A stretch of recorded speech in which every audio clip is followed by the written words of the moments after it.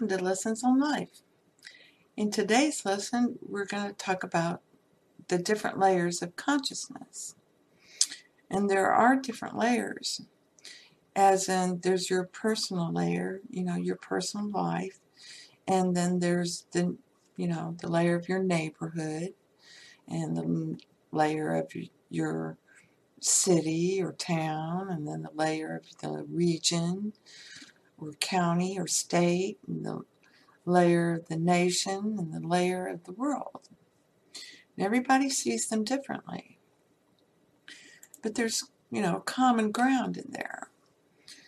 And nowadays, because of technology and where we are in the story, which is we're all recognizing we are one, the conflict is the battle in how we see good and bad. So one side is saying this is good, that's bad, and the other side is saying that's bad, this is good, and so there's this conflict, but the reality is you're both saying the same things, just differently. Now, the actions speak louder than words. The words don't matter. It's your actions that tell everyone what's wrapped around your heart. What you really think and feel is your actions. So you can see that played out. It's quite public, the bigger layers. So it's easy to step back and see the patterns going on that remind you that it's all, spirit, it's all omnipresent. It's all, God's with me, God's an ever-present help, and He's with my country, and it's an ever-present help. I forgive everybody, and everything. So a lot of people don't understand that, you thought it was just a story, or, you were just entertaining, stuff about, how nefarious the government is, or, how awful the Saudi Arabians are, or all this stuff. And the reality is, the people are not bad. It's not bad. It's their thoughts and their beliefs and the way they look at life. And the idea is for everybody to look at life the same way, but keep all your differences, because that's the beauty of life. Okay? You all see life the same way.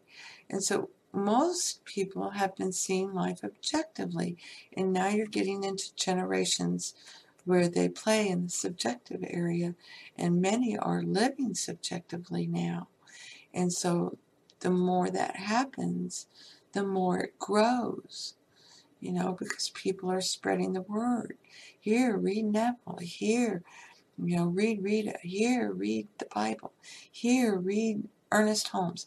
Here, read Napoleon Hill. There's a million of them.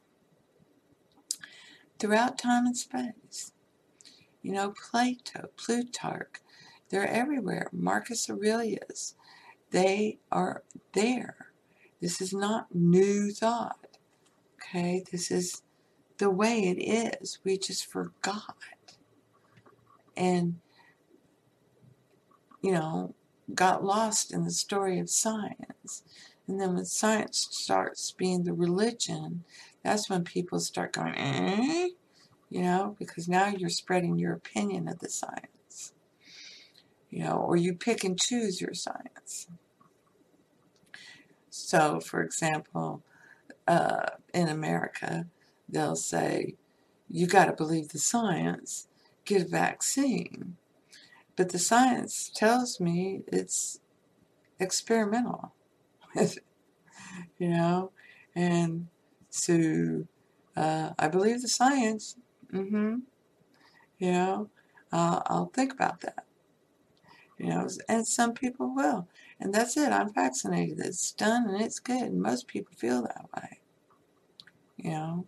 But there are some who don't want to get vaccinated, and that's okay. If you're vaccinated, you shouldn't care. You're fine, right? You got the vaccine, you're good. Only if you doubt it in some way. And that's that walk in confidence. You know, people who don't get vaccinated can walk in confidence too and never get sick. Just like those people who had to have the vaccine needed a crutch.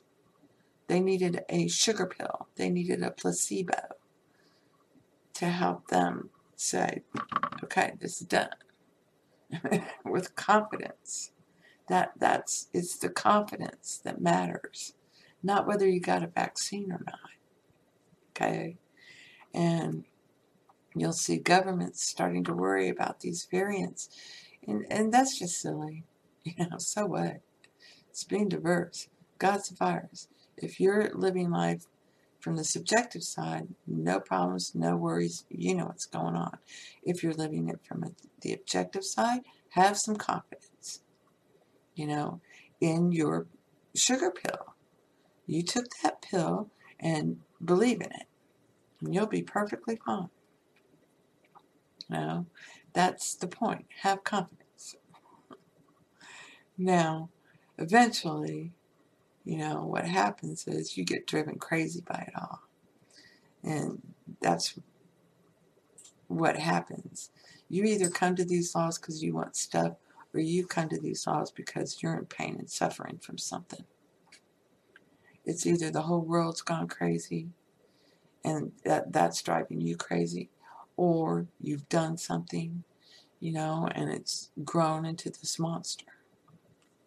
You become corrupt, you lied, you stole, you did whatever, and this is what really, racks people, and they're looking for a way out of their pain and suffering. So some people need a placebo. And Neville's, we call them techniques in manifesting. And Neville's technique was SATS, and revision. And there's all kinds of techniques. And revision's a law.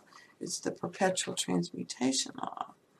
And SATS is a law. Imagination creates reality. But the way it's used is a crutch.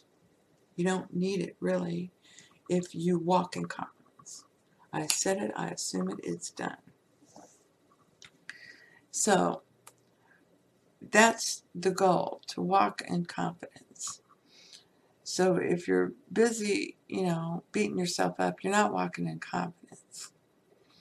You're living life objectively, yet you still want this stuff, and you can't see yourself shaking off that objective band right now. But you really need this stuff, or you really want this stuff, or you really want to believe these laws.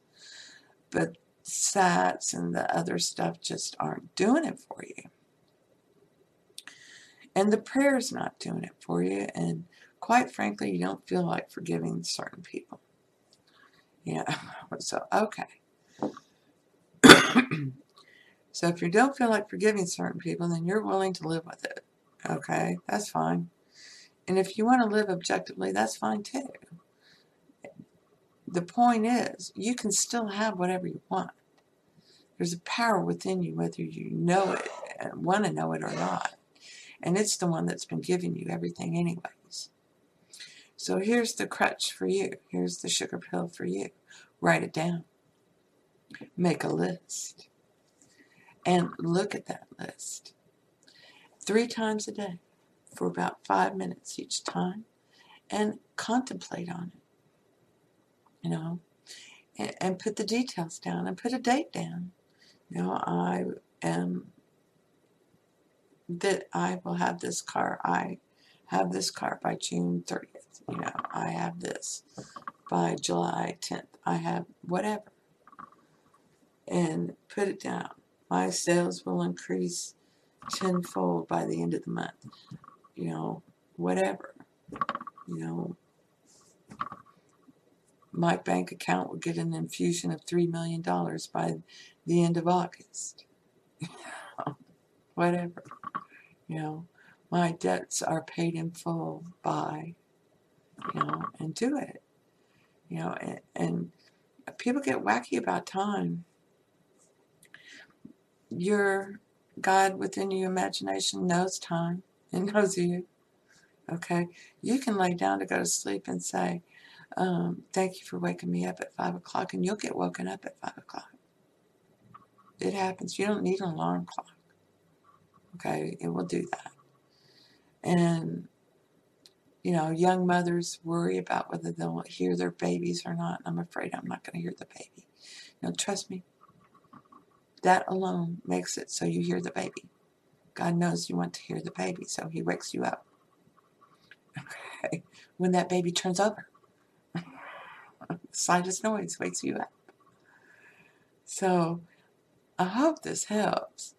It's just making a list and look at it for 5 minutes a day and just think about, I am a millionaire. I am a millionaire.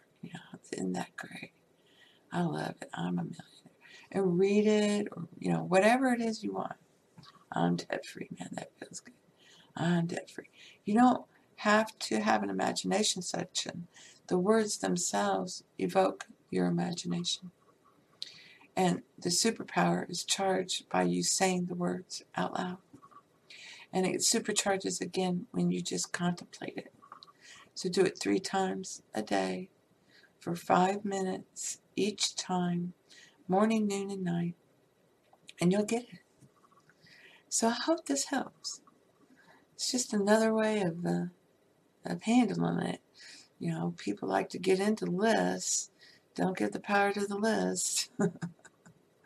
It's the power within you that brings you the things on the list. So when they show up, you say thank you and take them off your list. And you can add to the list. But if that's how you communicate with God and you, then that is good. It's all good. Hope this helps.